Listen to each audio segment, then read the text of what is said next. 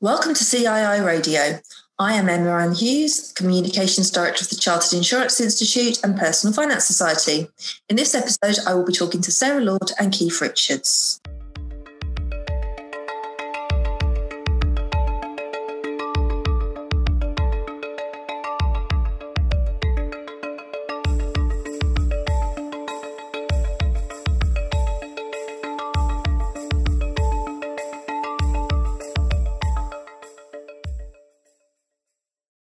In this episode of the podcast, we are talking about how financial advisors are adapting to the new normal. We're joined by Sarah Lord, President of the Personal Finance Society and Chief Client Officer of Succession Wealth, and Keith Richards, Chief Executive of the Personal Finance Society. To find out more about this podcast and for useful links, go to thejournal.cii.co.uk/podcasts. Here's our conversation with Sarah and Keith. Hello, Sarah and Keith. Thank you for joining us on CII Radio. Good morning, Emma. Good morning, Emma. Morning.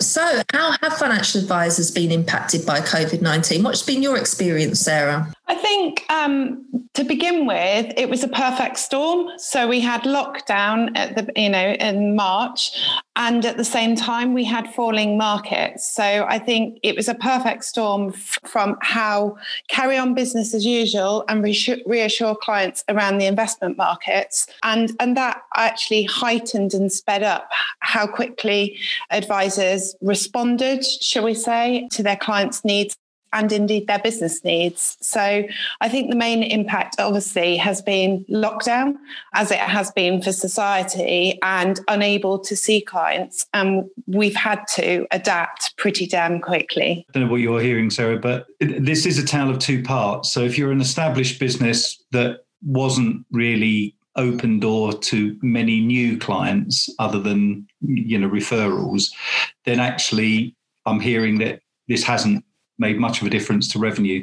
Some businesses that were geared up to generate a lot of, or did have reliance on generating a lot of new income clients each year, are definitely being impacted. There's been a noticeable slowdown in consumers going for advice because it's kind of one of those wait and see times. So unless something specific occurs where you need regulated advice, it appears that there's been a bit of a slowdown on new clients.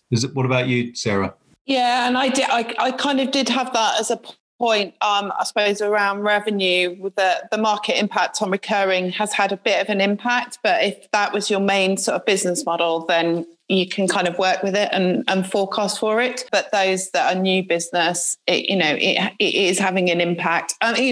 Some businesses are saying they've still got a lot of new business, but I think those that are really focused on the organic growth as part of their budgeting and as part of their kind of their plan have been really affected. And Keith, what do you think of the way that advisors have adapted? I think many have surprised themselves at just how quick and how able they were to respond to agile working or working remotely. And more importantly, actually how many of their clients have responded so positively to the use of technology. And I've got no doubt, I keep hearing from members that it's undoubtedly going to change the way that they operate in the future, with a good blend of using remote meetings, for example, as well as face-to-face in the future. The important thing was that at the very start, of course, we did have things like the MiFID 10% reporting rule. And I'm pleased to say that the regulator did respond very fast. I must have spent the first month having 2 or 3 meetings a week with the FCA, gathering feedback from our members, and then passing that on to the FCA. And I've got to say, they were very quick and very pragmatic in the way they responded to postponing certain deadlines and, of course, temporarily suspended the 10% reporting, recognising it added no value whatsoever. You touched there in terms of especially the initial impact on clients of COVID-19. Sarah, how have clients been impacted, and how have they adapted their plans as a result of what's been going this year? I think the most important thing to recognise is there seems to be a good level of feedback that clients have demonstrated resilience as far as their finances is concerned. Many with working from home haven't had the same level of travel cost, and there's definitely indications that some people have been able to save more. I think it's also heightened clients' focus on their budget as part of their financial plan.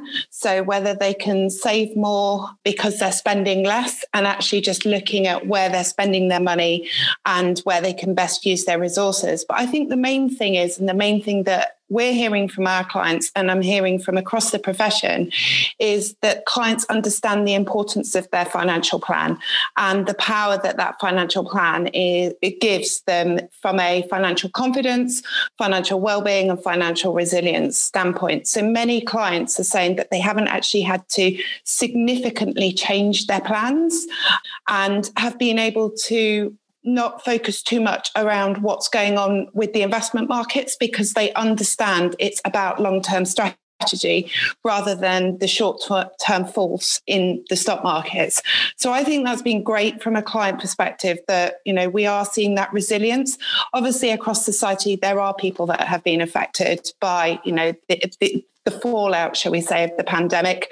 And we are there as a professionals to help our clients that have been affected. But the great thing is, in the main, they haven't been affected. And as Keith just touched on around technology, clients have had to adapt in their sort of family circumstances to using technology a lot more with how they're communicating. And so we're definitely seeing that sort of play out as far as how we're engaging with clients as a profession and the use of technology more. Clients have adapted to it, I think, quicker than maybe they would have done had we not had this situation with the pandemic. That's great to hear, Sarah. And something reflected by a recent Personal Finance Society social media poll of the membership, which found by far the vast majority had had clients that hadn't really had to adapt their plans as a result of what's going on in the wider world. Keith, would you agree that one of the main impacts of clients has been them adapting to receiving financial advice in a different way than they're used to? Yeah, absolutely. I think, as Sarah's already touched on, for many of us, we've had to adapt using technology just to keep in touch with our family and friends. So all of a sudden, we've become far more responsive to the benefits of using things like Teams or Zoom.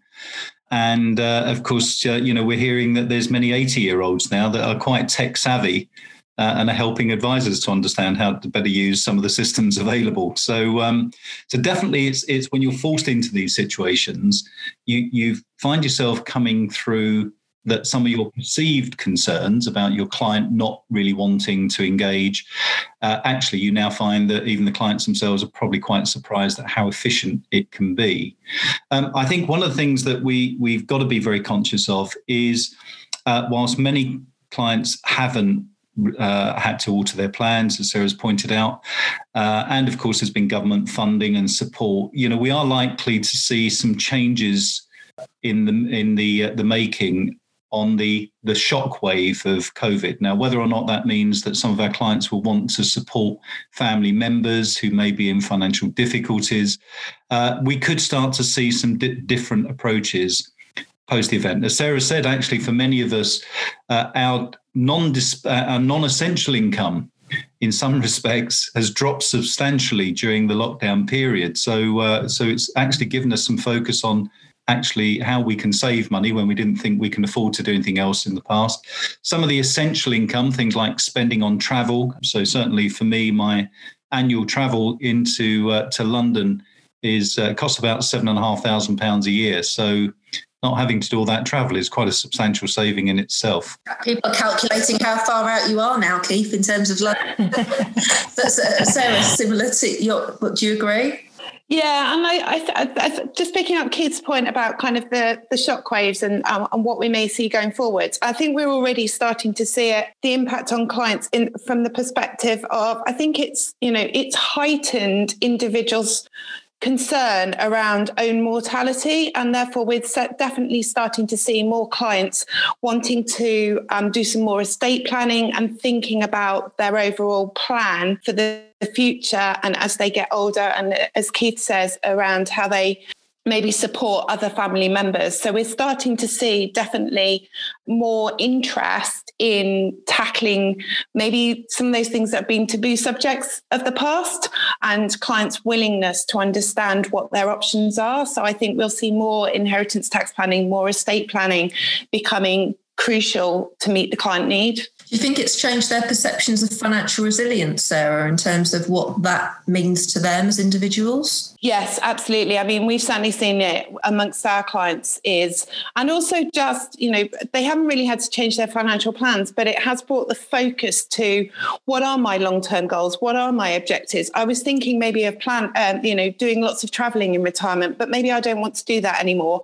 And actually, what am I comfortable with for my own resilience and my own security and confidence in my financial affairs? So definitely it's heightened that aspect too. And clearly reinvigorating a lot of conversations and reviews, I imagine. Keith, you touched on earlier that the FCA has amended rules as a result of COVID-19. What else can advisors expect from the FCA in the months ahead? I think the FCA now being slightly cautious about, they're about to launch another suitability review that's been put on hold. Clearly, there's a lot of concern at the rising cost of regulation, advisors, firms in particular impacted by a significant hike back in August, predominantly due to a massive increase in FSCS levies. But of course, when you add that to the ongoing challenges of a hardening PI market, it does have the potential to destabilise the financial planning sector, which actually would be a really poor outcome for the public, both in protecting their interests and obviously increasing the current advice gap, which both the government and the FCA were focused on back in 2015 as part of the Financial Advice Market Review. Now, interestingly enough, they've put that Financial Advice Market Review update on hold at the moment, and I'm not surprised because we've already fed back to them that we don't think that much of the first review was ever implemented or had any significant impact. So we, of course, are calling for a Financial Advice Market Review too. We're encouraging the government to step in sooner rather than later, because all of the issues that were identified within the Financial Advice Market Review, in particular, the widening advice gap, actually is potentially getting worse rather than better.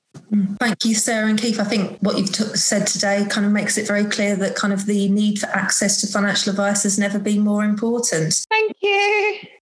Thank you for listening to this episode of CII Radio. To find out more, visit thejournal.cii.co.uk/podcasts or follow us on Twitter at CII Group and at PFSConf. Until next time, stay safe and thank you for listening to CII Radio.